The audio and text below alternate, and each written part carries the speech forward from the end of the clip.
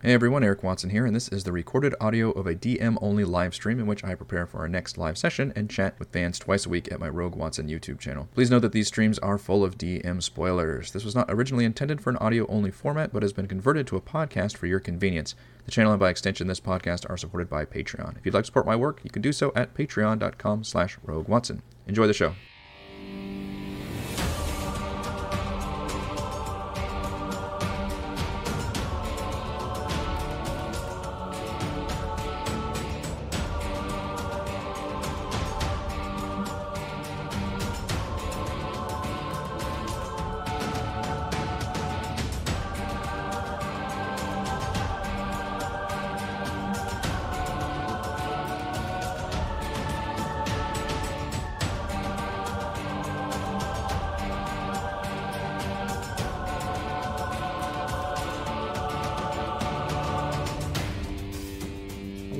Eric Watson here, freelance writer, player of games, writer of words, recorder of videos, and tabletop role-playing aficionado. Welcome to the Monday edition, my bi-weekly behind-the-scenes DM-only live stream of Crafting Icewind Dale, which I build, write, and prepare for our next session of Rime of the Frost Maiden.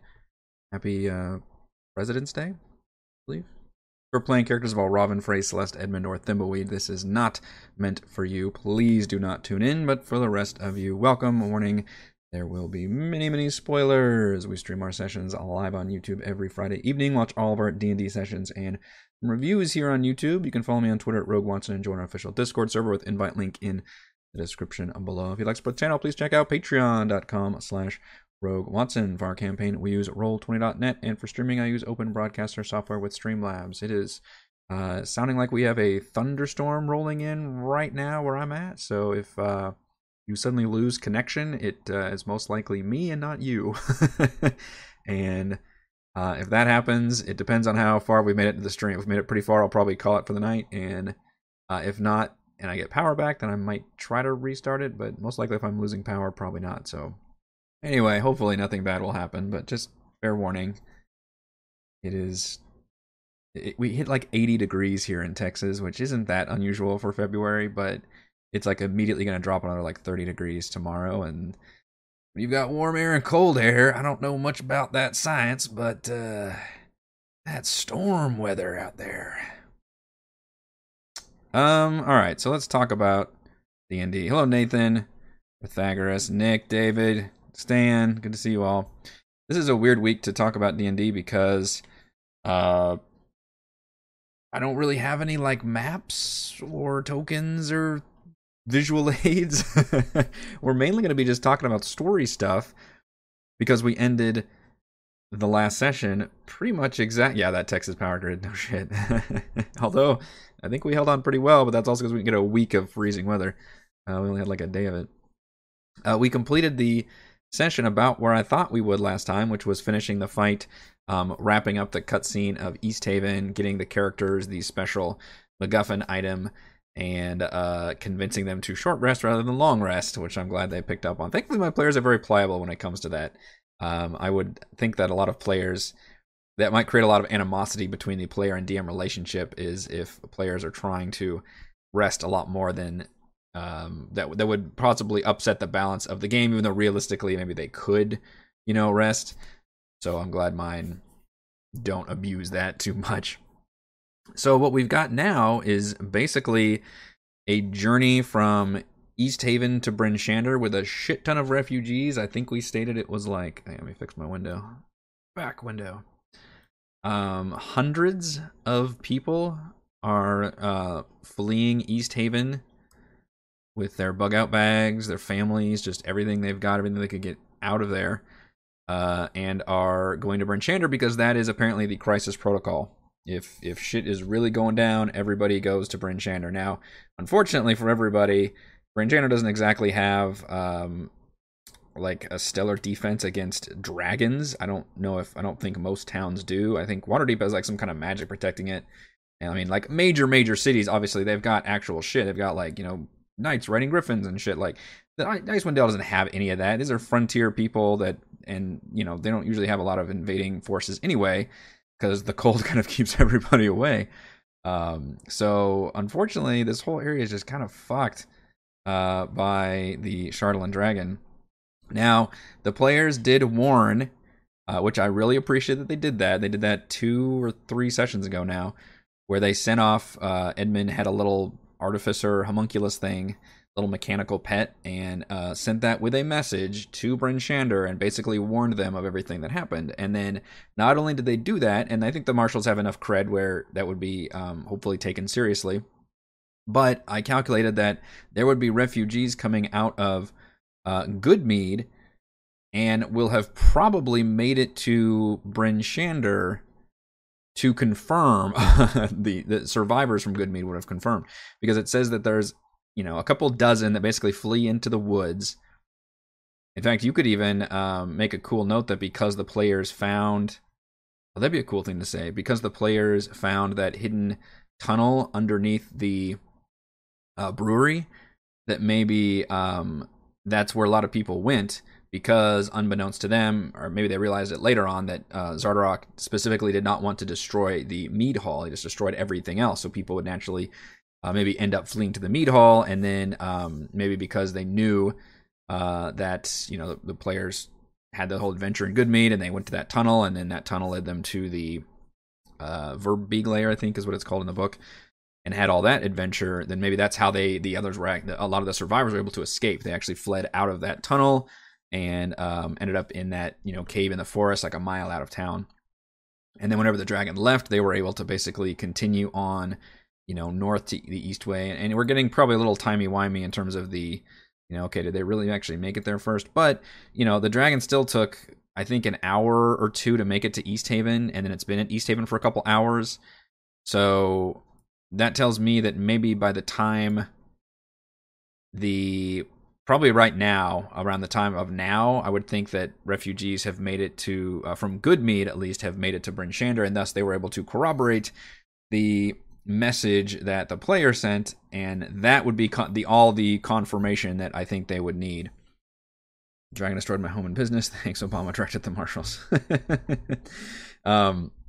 So what I'm going to have happen is when the players leave East Haven, I think they will get a message back via Edmund's homunculus. Will be returning with a reply message that will essentially say, I don't know, thank you for, not thank you for the message, but like your message.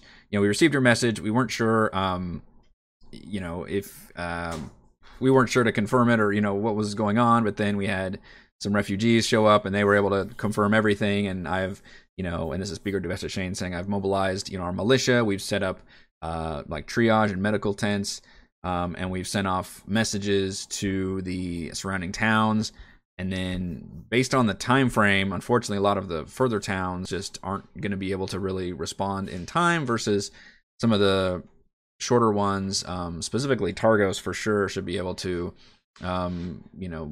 mobilize most of their forces if they choose to believe. That's the other thing is, they're just getting a message and they're saying, what is this? Is this some kind of trick? Like, that Bryn Shander's pulling our leg. Like, a lot of towns might not even get because it's not like people are, watching the news or so, they're not seeing this happen. It's just, you hear word of mouth. So that part gets kind of interesting in terms of, would Speaker Nerith Maxildenar really, like, in Targos, if they'd be like, what the fuck is this? You're convincing Bryn Shander? But then maybe because he's got spies and things that are, maybe he would eventually realize, because I really want him in Bryn Shander, because I think that'd be really fun for the players to pull that twist where he's, they like, hey, yeah, you should be the one to, unleash the Avatar. And then because I told them whoever unleashes the Avatar, it kills them. That would be a really funny way to tie that whole little plot thread up, I think. Bet all the giant bees are dead. The PCs could ride them into battle against the dragon. One of my regrets was not throwing Id Ascendant at them. Although my plan was to throw Id Ascendant after Sunblight. So it would have been after Release the Dragon, which would have been interesting if the players had even taken the bait. They might have said, like, no, let's ignore that and go straight on. But one of my plans for Id Ascendant was if the players do go there and do that whole quest chain diplomatically, then maybe they come up with some cool way of using the Id Ascendant ship to actually battle the dragon, in which case I wouldn't have done all the probably the Frostmaiden summoning thing. So an interesting like what if scenario. And the only other option was to do Ascendant before they got to Sunblight, but I already threw Cave of the Berserkers at them, and they did Korkaloke, when they left town, so they already kind of had a lot to do before Sunblight, so I was planning on doing it after. And the reason I didn't run it after is because Celeste fucking died. Because she was the one that was the whole quest chain was for her quest character arc. So I was like, oh shit, I gotta tap the brakes on that then, because this character literally fucking died and can't do that quest chain right now. So we'll run Id Ascendant somewhere after chapter 4. Which the weird thing about the way the book's constructed, I talked about this in my Monday update this week for patrons, but we're technically like 200 pages into this 300 page campaign or something, which seems really far, and yet we actually have a lot of chapter 2 content I still want to run. So I'm actually going to be using a lot of that stuff for this next, act 2, I guess, which is mainly Dark Duchess, Id Ascendant, Lost Spire of Netheril, Revel's End, the Goliaths. I don't know if I'll actually use their domiciles, but I plan on definitely doing an entire Goliath quest chain. I like Yarlmoot a lot. Maybe I can squeeze that in there. Black Cabin I would probably rewrite and squeeze in there. I mean, honestly, we could probably use most of chapter 2 to just fill out, but I would upscale it all to be solidly tier 2 adventure material. So even though we're going to be on chapter 5, technically chapter 5 is going to be like also mostly chapter 2. So it's a weird way to judge based on the chapters of the book, unfortunately. And I get why they do that, because it's just, hey, in this chapter is going to include all of the surrounding material. The bad news is it's all scaled for like very little level ranges. And one thing I liked about Prince's was it was all spread out. So here was a thing you do at level 3, here's at 4, here's at 5, here's at 6. So it feels like there's a lot of content for every single level range, whereas here it feels like there's a ton of content for that very early levels, which is probably overplayed in D&D. And then as you get up in levels, it was just like pure, like here's the few main quest areas and then you're done.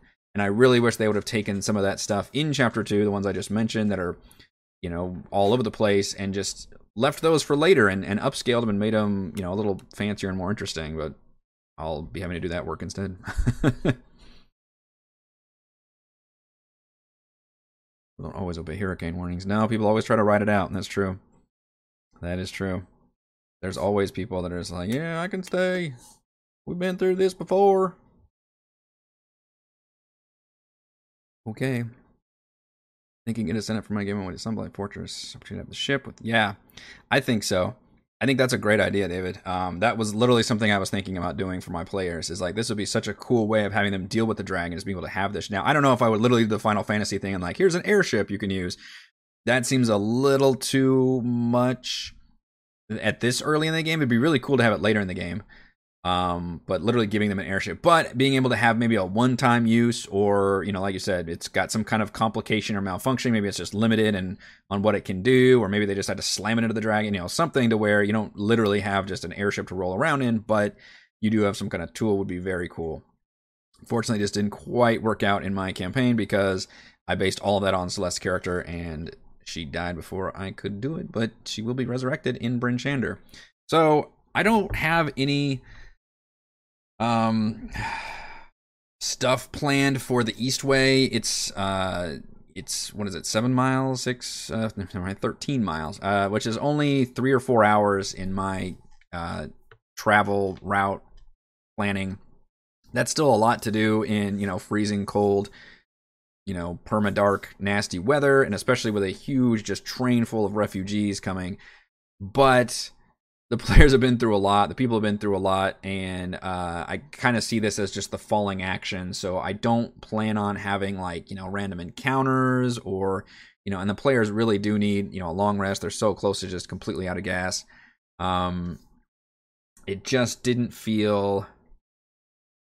I guess the one I would do, this would be the time to do it because they're fixing to get along. But we already had the boss battle. I don't know. It just.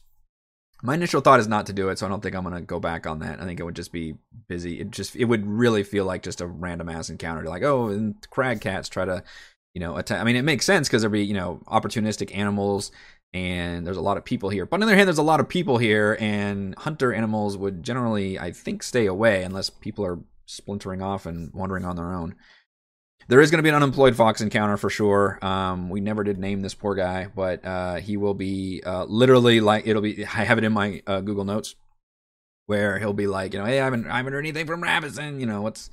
and they can tell him that Ravussen's dead, and what do you do now? And he says, I don't know, and maybe they tell him to fuck off, whatever. There will be a conversation there for sure. There'll be a conversation with Captain Arlagoth, who also doesn't know what happened in the town hall, and she will basically be the de facto kind of leader or voice of the people, as the one NPC from East Haven we basically have left. We'll use her.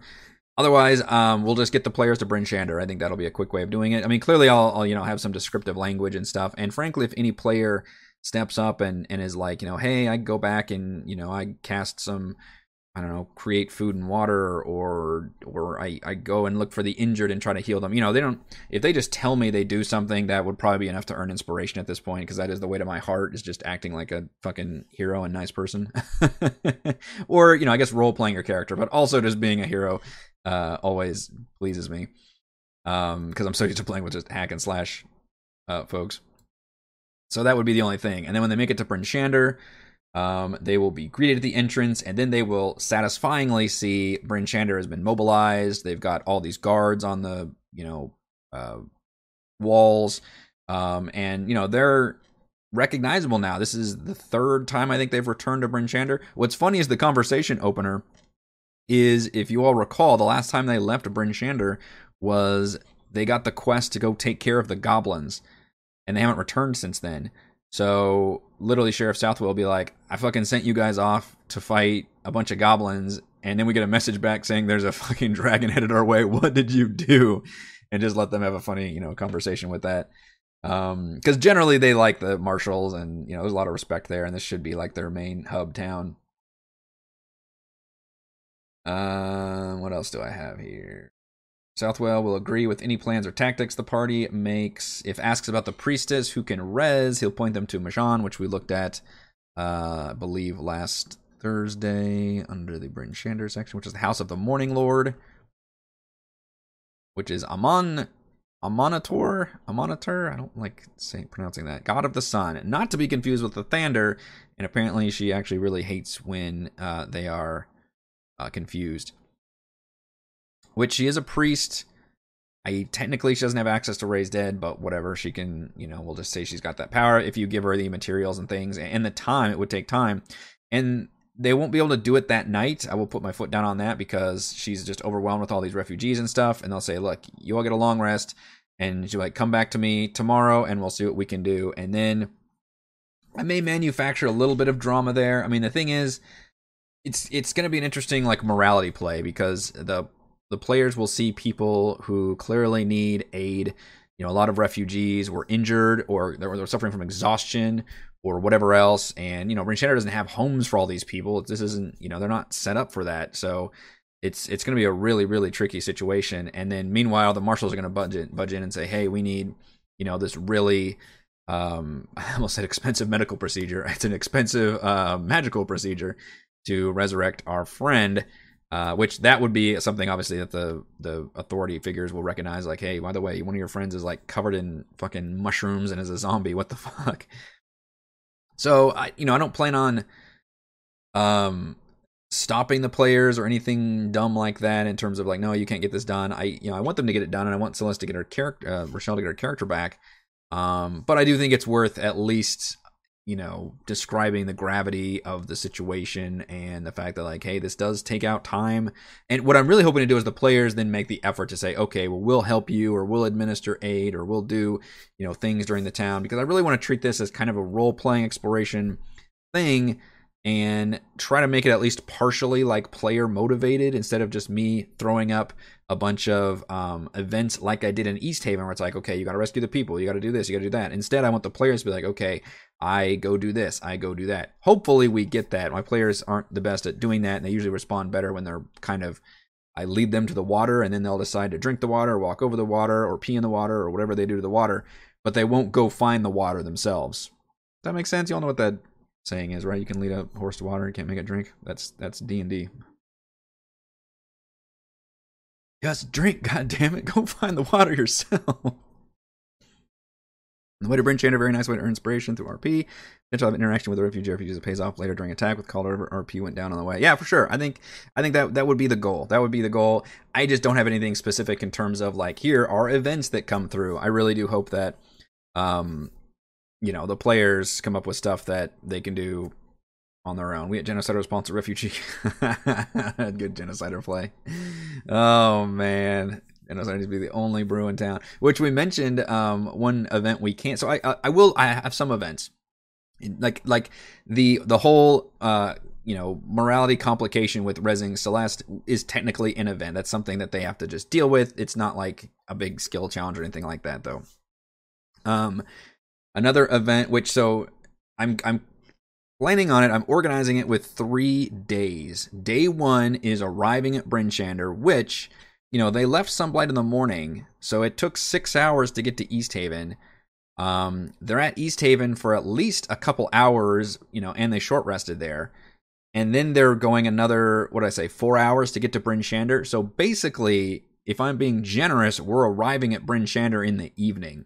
So that also is a good way of saying, hey, it's getting dark. The priestess needs to go fucking to sleep. Like, we have to process these people. Will be out late. Like, this is going to be ridiculous. And Marshall's and I think because they're all low anyway, like, you guys need to go get a fucking long rest. So that's technically day 1, even though it's really just the evening. But that's basically them meeting up in Bryn Shander and basically just trying to meet with all the important NPCs, figure out what the status quo is, and then they can long rest. Then we begin day 2. Which I actually did write down. If the players want to try to calculate when the dragon will arrive, then that they can make an intelligence check, and then based on how well they roll, they can actually figure out pretty accurately how long they have until the dragon. In my mind, the dragon arrives at noon on day 3. Okay, so day 1 is arriving at Bryn Shander, even though it's the evening. Then they have a full day and night in Bryn Shander. And then they have a half day in Bryn Shander, and then the dragon arrives. And then based on their intelligence check, they'll be able to accurately pinpoint. Because I think like speakers say like, oh, based on the speed or something that people were thinking, we've got like a couple days to prepare, or whatever else. They don't know exactly, and the players be like, no, you have like a day and a half, and then it's going to be here. So that'll be a fun chance, hopefully, for them to be able to utilize that brain power. So day 2. We've got the Resing of Celeste, which will happen, but will cost the players some money, and maybe they can do some goodwill, maybe they can help out some way, but whatever else. And maybe we can even do a split party thing. Maybe it can be, because Valen is going to mention. Valen will mention, hey, obviously I want to find the safe house while we're here, but we don't have to do that now. It's not a big. Well, maybe we should do that now in case the dragon destroys it. In fact, I could say that. Like, that's something they can do on day 2. They can be like, let's go find the Valish Gaunt's, whatever safe house, anything he's got where we've got it. I have a lead on, like, where his warehouse that he used was. And I was going to explore that warehouse when I got captured by Dwerger, who happened to be squatting in that warehouse, is basically her story. So they can go back to that warehouse. Obviously, Dwerger won't be there. And then they can search around. Now, initially I thought, okay, do I want to turn this into a whole little dungeon and have, like, traps and stuff there? But then I thought, maybe not, because that's the only thing that's going to happen that day, and they're going to get another long rest, and then it's going to be dragon attack. So it's honestly kind of pointless to throw any kind of like damagey combat stuff at them. I feel like, okay, let's just do a kind of montage and let them plan.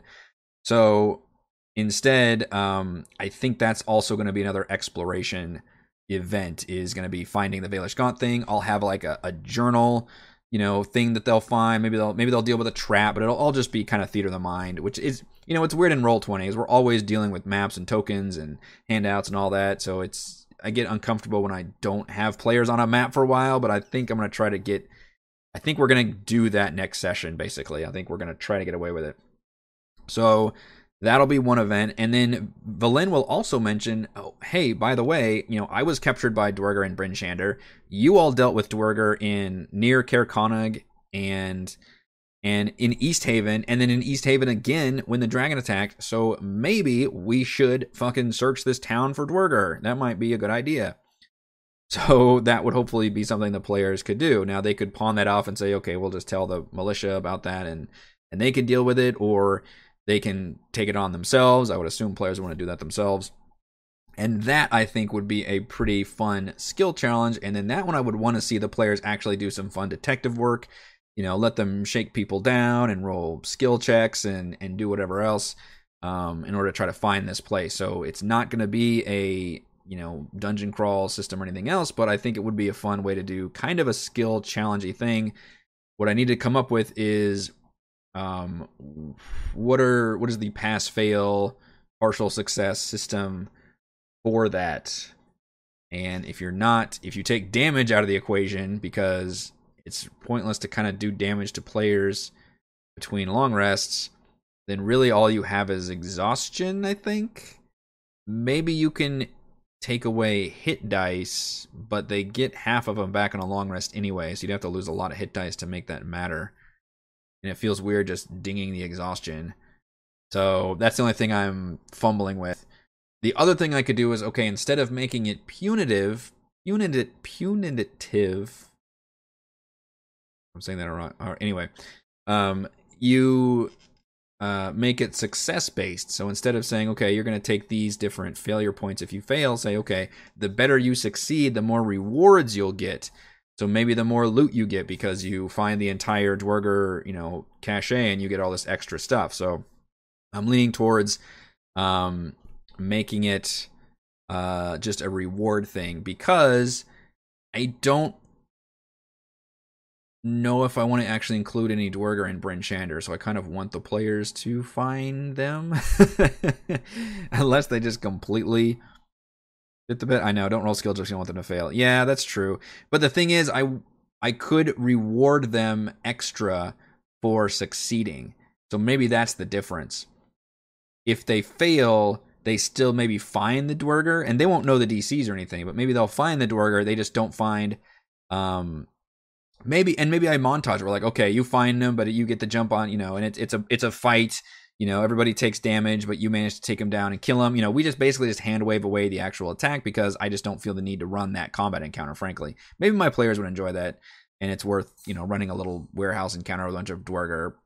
We can talk about that, I guess, but or the other thing I could do is make it so, hey, if you roll really well on these skills, then you find it and you find some of their extra, storage, cache loots. You find some extra, weapon and gold and potions and things that will be more rewarding.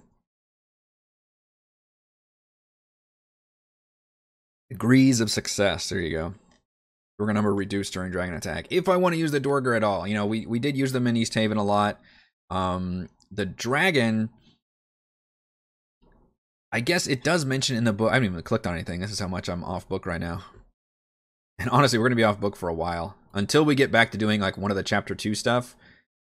All of this is kind of off book. Off book. We're still running chapter 4, right? We're still doing the Shardle and Dragon. It's still destroying towns. It's just that there's not enough content in the book for me to make adventures out of this. But it does mention specifically, I think I've read this 4 times on the stream, that towards a Dwerger assassination attempt. So there are Dwerger in Bryn Shander. It doesn't fucking mention anything else about them. So that could be one of the successes, though. If I do want to include Dwerger, spies that are attacking people, what would the plan there be? And maybe that's the whole thing, is that I do it off screen. That could be something. If the players do fail a little bit, and thus there are Dwerger that survive, then maybe that's the off-screen attempt. Maybe it says, both leaders are scarred but survive. So maybe, they don't actually get killed, but Southwell and Shane both get injured by Dwerger because the players didn't quite find enough of them. Instead of including the Dwerger in the dragon fight, because I kind of like the idea of just having the dragon with, him using his malevolent presence to convert a bunch of militia and townsfolk, because that is one critical piece of intel that the players have no idea. They haven't seen that, because the dragon didn't do that in East Haven. It didn't ever land, so they never saw its malevolent presence go off. So that will be the big shocker in terms of what the dragon can do. Your players are done with Dwerger. I think we're all done with the Dwerger. But yeah, that's definitely how I'm leaning towards. Is we've dealt with them a ton. We fought them a ton. It was fun doing them. The spies were different stat block, at least. I think it was cool doing the militia fight. But I think if we can do it as a skill challenge, I think that'll be more satisfying and interesting. And I'm hoping, once again, it's more player initiative in terms of how to actually run the skill challenge, because you could do all kinds of stuff. If your whole challenge is just, we need to find these sleeper agents in a city that are holding out, you could roll almost any single skill in D&D to justify why this skill is being used, right? You could use any charisma check to just shake people down. You could obviously do any kind of tracking skills. And you could do like, I don't know, you can try to work out athletics and sleight of hand to like, pickpocket some correspondence and, perception to overhear something. Like literally you could do just whatever the fuck you wanted to do to try to make that happen. And I would pretty much let all of it go as long as it's fun and entertaining. That's really what it comes down to. Yeah, that's definitely true. I mean, hopefully they find some. But I don't even my point is, even if they find some, it's not going to be a battle. I'm not doing a battle map. It's not. It just doesn't seem pointless to do one little skirm because the players are level 6 and they just long rested and they're just about to get a long rest. Like the way D&D is balanced, there's just no reason to actually run that as a fight, and it's just going to take time. So I don't feel the need to do that. That'll just be a skill challenge that they can do whatever. Yeah, wide open, exactly, and hopefully they'll take the initiative with that. I do like the idea. I think we talked the last time about a potion seller hoarding potions and selling them for incredibly high prices, just being a complete asshole.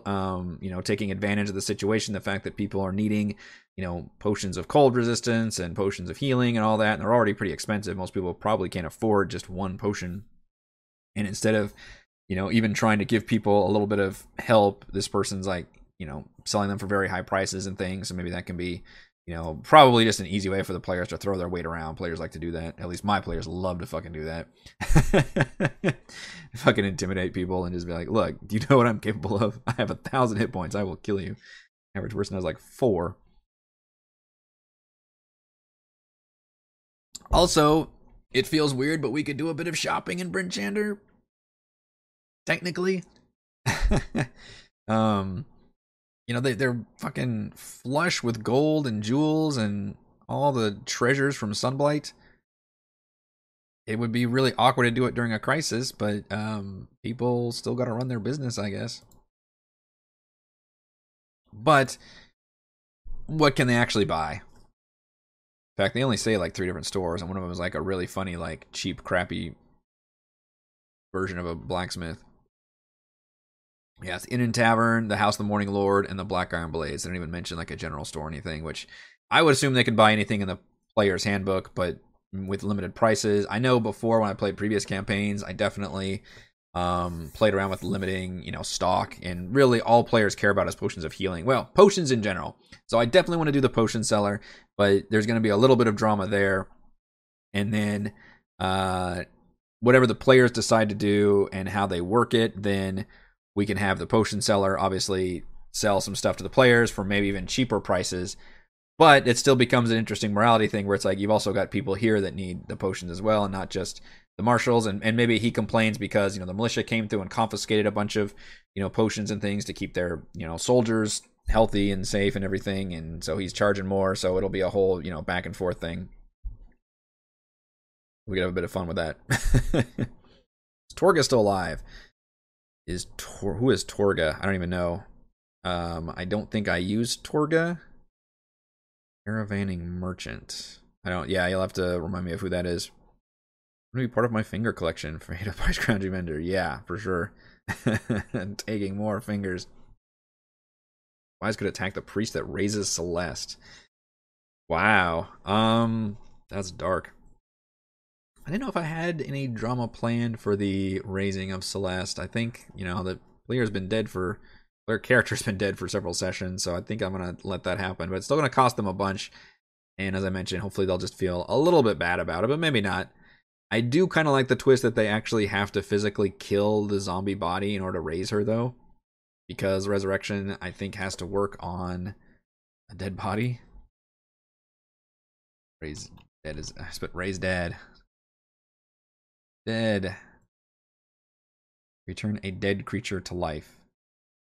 No longer than 10 days. It's not been dead no longer than 10 days. I think it's only been a day, I believe.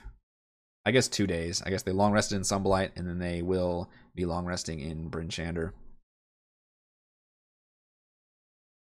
Both willing and at liberty to rejoin the body.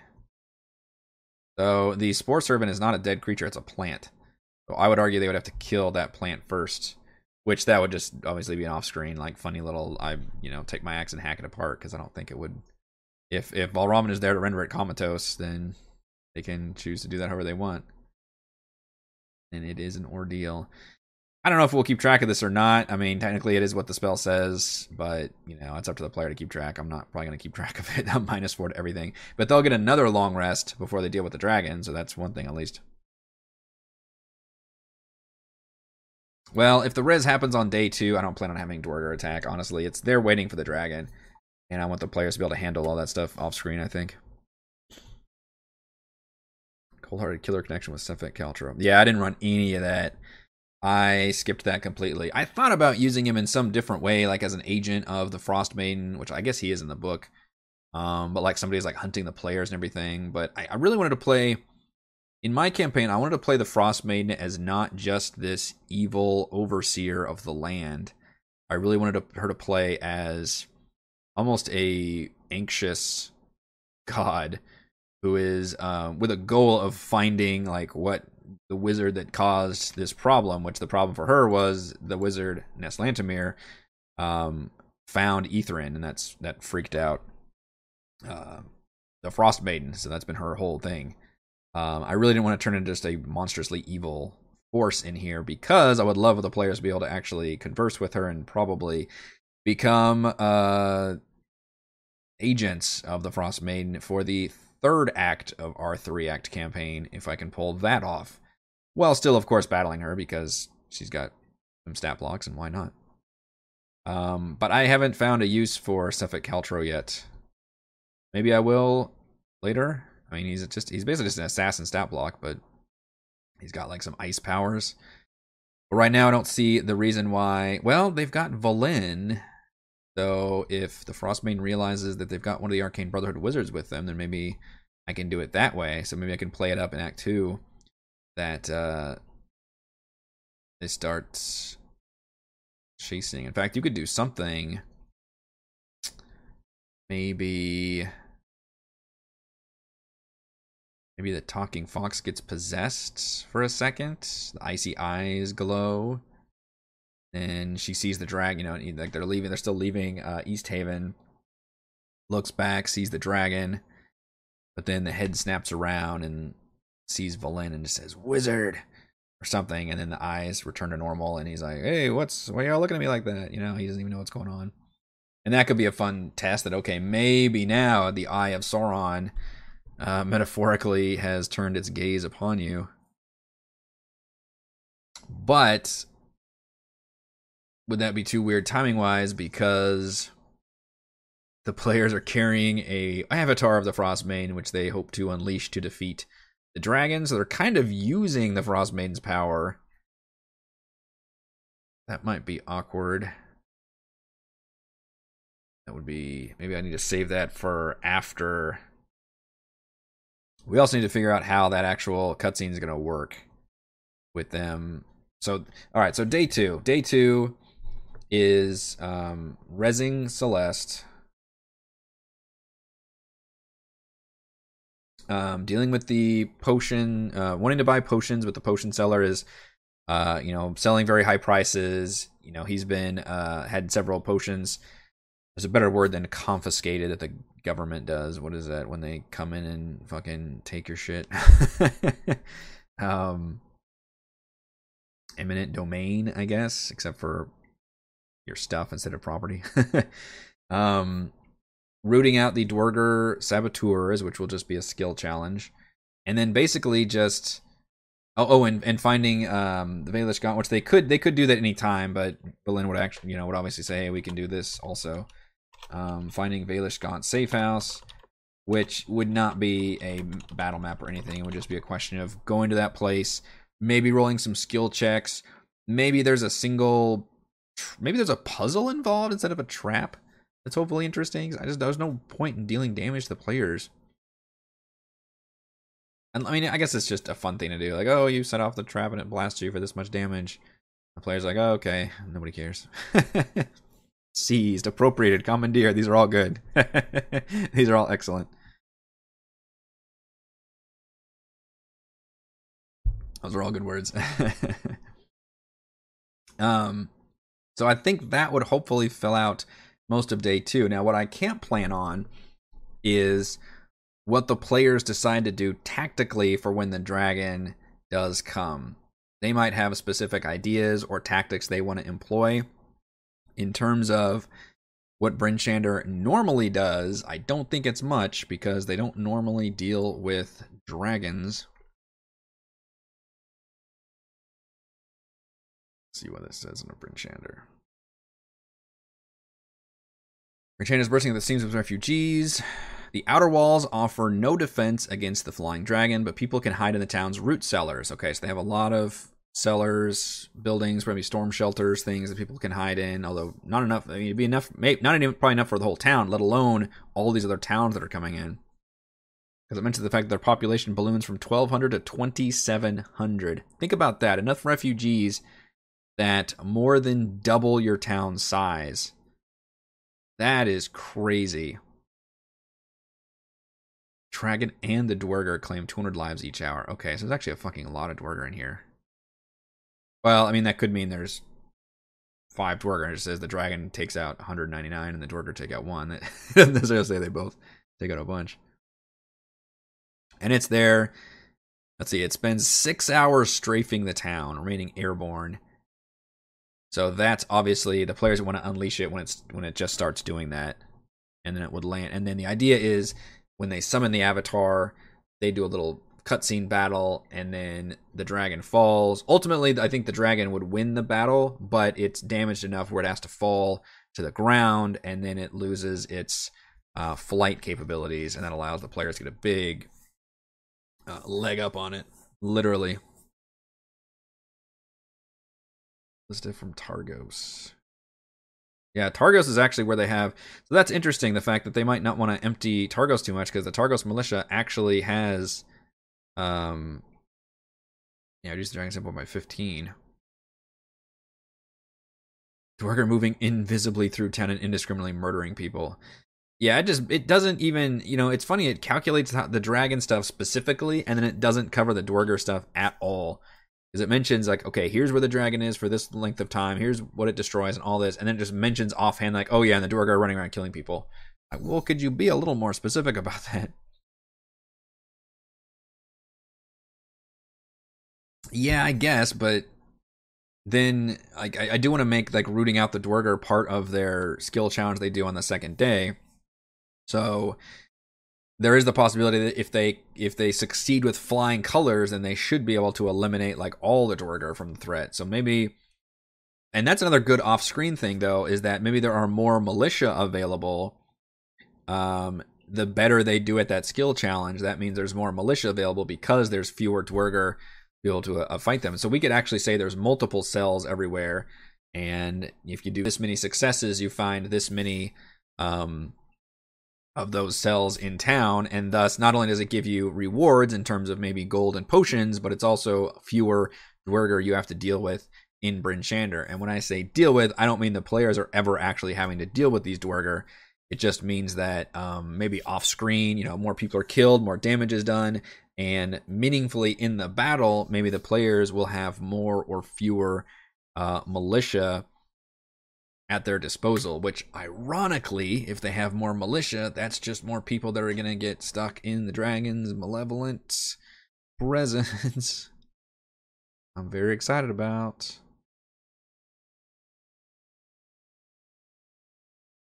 Any creature with intelligence of 4 or more that's within 30 feet. 30 feet's a bummer. They got to be near. A DC 16 Wiz save or be charmed by a minute. Creature can repeat the save at the end of each of its turns. If a creature does make the save, it's immune, so you have to repeat it. And then the charmed creature basically has to do, on each of its turns, move and use an action against another melee target. And it's not random. The dragon is specifically, like, choosing him with his mind, which is pretty cool. But 30 feet is a bummer. I would imagine most people would stay back with crossbows. Now, the dragon could move around. Make sure to extend that 30 feet. Or, I'm the DM, I could just say it's whatever fucking range I want it to be.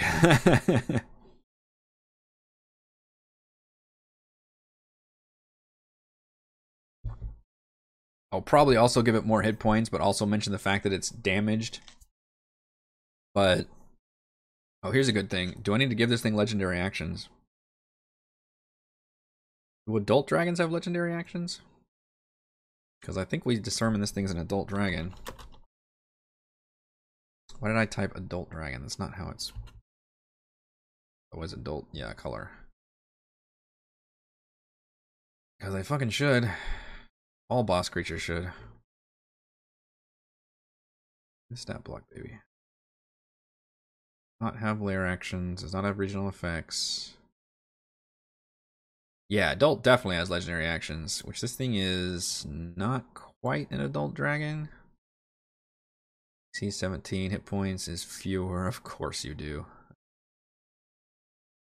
All boss creatures need legendary actions, no matter their CR, really. So it is not... What's a weaker dragon? Yes.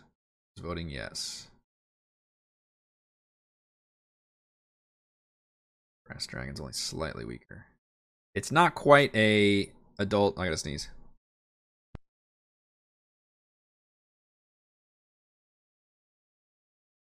Telling you, this weather is destroying me. This frickin' 80 degrees one day and 40 degrees the next is just wrecking havoc on my nasal passages. Ugh. Legendary actions for sure. Okay, do we just copy and paste like a black dragon then? Also, who the fuck is using a perception check as a legendary action? If you've got a party full of rogues and they're all like disengaging and popping out at you, I guess would be the only thing I can see that happening. We might have to give it something other than wing attack though, because I specifically mentioned that its wings are going to get damaged.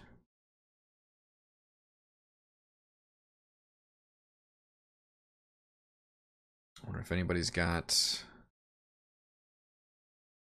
the new dragons. Cast a spell. You don't have spells, do you, buddy?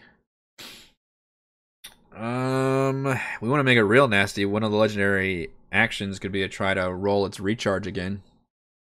That'd be pretty easy to do mechanically. Yeah, it definitely needs legendary resistance. It's already got magic resistance, but I think most... Does dragons have that anyway? No, I guess they don't.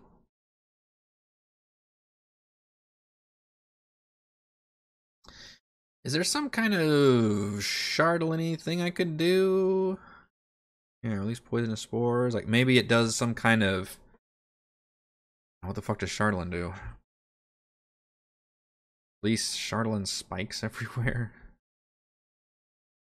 Something that's more interesting, maybe. I mean, a tail attack is pretty cool as well.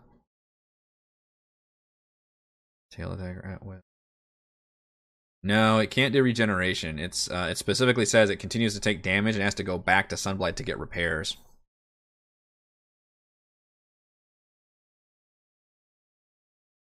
Cast Godzilla laser attack, which is exactly what its Radiant Breath is. Man, we recently, every week we watch a movie. I live tweet it. And in the last 2 weeks, I've watched Godzilla vs. Kong and Godzilla King of Monsters. And then a couple months ago, we watched the we rewatched Godzilla 2014. I'd seen that one before. I really liked King of Monsters. I thought that was cool as shit. And I thought Godzilla vs. Kong was pretty fucking dumb. So that's my quick feedback on the recent Godzilla movies. Alright, you get legendary action. And I probably will bump its hit points at least a bunch, but also describe it as being injured.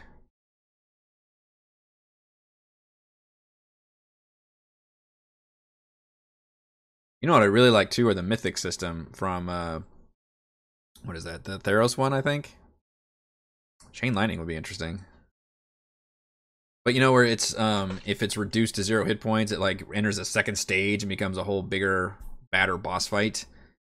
That could be interesting too. Like maybe the plates peel off and it becomes this just necrotic thing underneath. And it's, you know, mechanically it's like the same thing, but maybe a few stats change and you essentially have to fight like the whole monster again. That's probably too much to throw up my players. But it's a cool system for doing boss fights.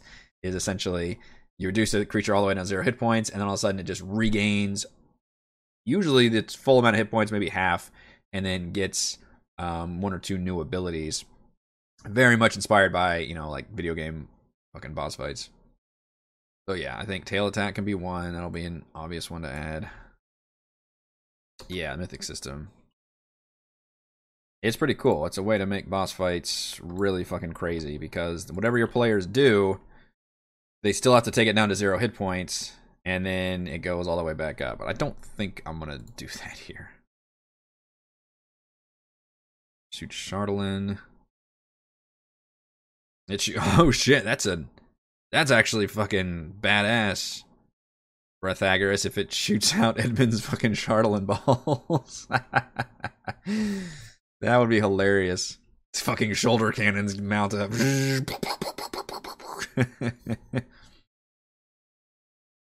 Probably too much, but that's awesome. Restraining people. Oh my goodness. To be fair, I have denied him several times on the. He has used it very effectively and devastatingly so. I've also denied him like the last 2 times. Well, he used it on Nildar, I guess. That was pretty effective. You know, he didn't do it on the Umber Hulk, did he? I was kind of surprised at that. Figure he would try to do that. But we already talked about if he tries to do it to the dragon. Dragon is made of Chardalyn. It would wear that with a badge of pride. That wouldn't restrain him at all. It would like mold to his form. He would lose that shit, and it would probably up its AC.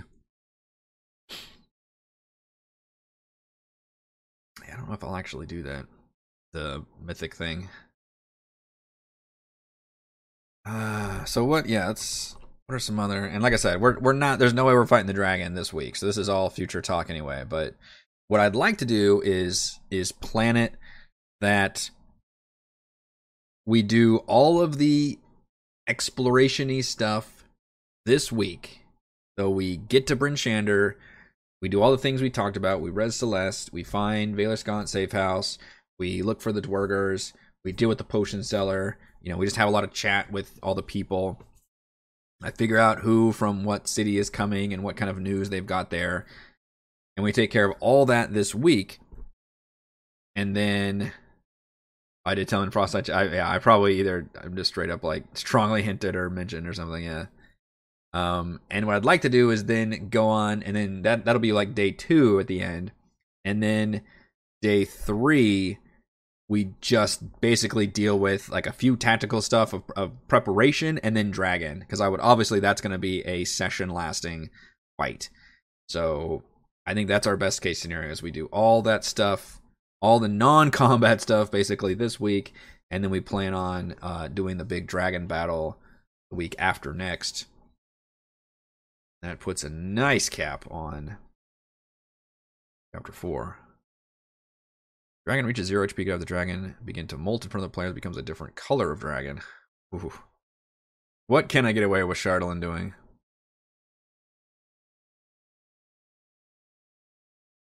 These are the gem ones. Oh, these are the Fizzband ones, and then Topaz dragon. You name a color and a gem, and we got your thing. They've got different breath weapons though, which is cool. A desiccating breath. Maybe it explodes. I know that when it dies, it just rains Chardalyn everywhere, and obviously people should know how dangerous that shit is, because they've been dealing with that this whole time. Although, to an extent, it is dangerous and corrupting, but they've also seen people wield it and generally make it stronger. But either way, you don't want the average person necessarily have their hands on it.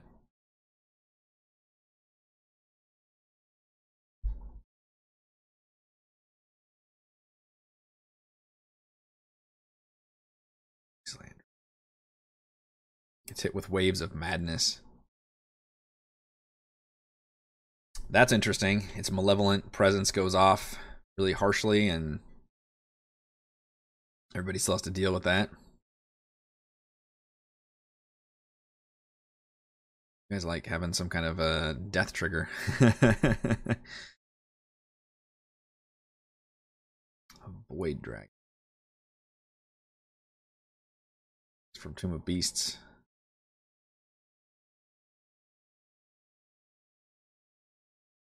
Let's look at dragons. Aura of Madness. It's got 2 different breath weapons. Gravitic breath? Stellar Flare Breath. Excuse my voice, excuse me.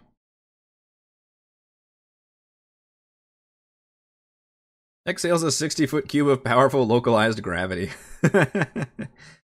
That's hilarious. Thing is badass. I just randomly started looking through my dragons. Dragon twists the fabric of space. Important item. Okay. And then it says the tail attack. Say what that is. The cool thing is, I mean, the players have to deal with that Malevolent Presence as well when they get close. But once they succeed once, it doesn't become a thing anymore. But I could give it legendary resistance.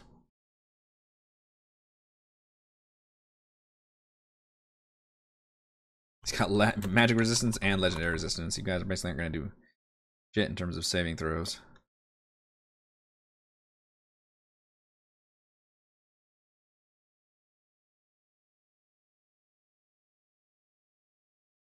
Alright, it's got that.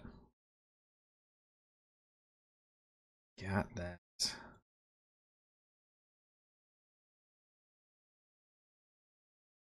Well, we can think on it. I'm not sold on what kind of special thing to give it as legendary action. Something interesting, something that feels thematic to Duergar creating a dragon out of Chardalyn. And I've got a bunch of Chardalyn items that always have to deal with short-term madness. So I think having a way to inflict short-term madness on players could be pretty appropriate. Just like stares at somebody, or maybe it does a AoE effect that people have to save. That can deal, and it wouldn't last 1d10 minutes because that's just fucking awful for combat. But it would last 1 round, similar to how all the Chardalyn stuff works. So we can knock somebody stunned or unconscious for a solid round. I think that could be pretty effective, but I would need to come up with the balancing mechanic for it. Maybe it only targets 1 person with it. Maybe it costs 1 legendary action.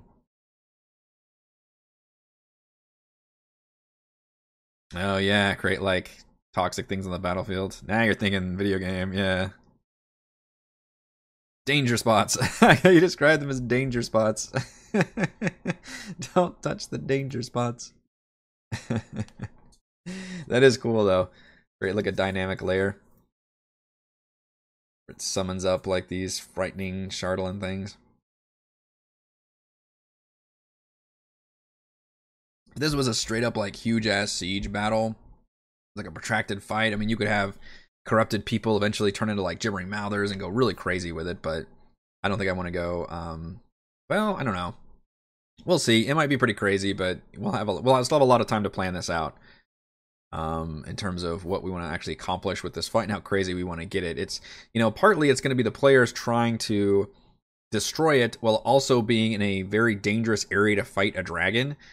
So it'll be interesting to see if they try to take any of that into effect while also being surrounded potentially by allies who immediately may turn into enemies. In fact, I've opened too many windows. I've lost the windows. What am I looking for? I want to look at Bryn Shander. I want to see what stat block you use for their guards. It's just veterans, tribal warriors, and veterans. Tribal warrior stat block has a +0 on wisdom. And the veteran has also a +0 on wisdom. So chances are they're not going to do so well on the Malevolent Presence saving throw. That might be a tactic the players have been like, hey, everybody, get on nearby buildings or in some, areas and cover and, help us fight this dragon. And then when the dragon lands and you've got people, and I could have the dragon be moving around or, somehow afflicting people with this madness. And all of a sudden they've got people that were, aimed at the dragon suddenly turning at them and firing fucking crossbows. That would be pretty delightful. They will be fully rested except for Celeste. I think Celeste still gets the benefits of a long rest, but she would just be, because if they do it on day 2 and then they resurrect and then they would get day 3, so she's fully rested, but I think she would still have that debuff modifier. But that would be her triumphant return to back to her old self, and then congratulations, you don't have to fight a dragon. All right, they've already got the crossbow and the stat block. All right, that has been about an hour, so I think that is going to do it for this Monday edition of Crafting Icewind Dale. Thank you all for joining me. If you enjoy the content, please check out patreon.com/RogueWatson. Shouts to Platinum patrons Joe, Will, Tiny Dancer, Christopher, Thomas, Adam, Stan, Nathan, Alex, William, I'm Loud, Al, Kyle, Sclenia, Genocider, James, and David. And gold patrons RPG, Papercrafts, Pretty Boy, and Yuma, Marcus, Deadlifted Lounge, Sam, Lumpy Spuds, Jerome, Blood Angel, Ronus, Nathan, Fast Like a Tortoise, James, and Perry. Thank you all very much for your support. I will return with the Thursday edition of Crafting Icewind Dale on Thursday. Good week until then. Peace.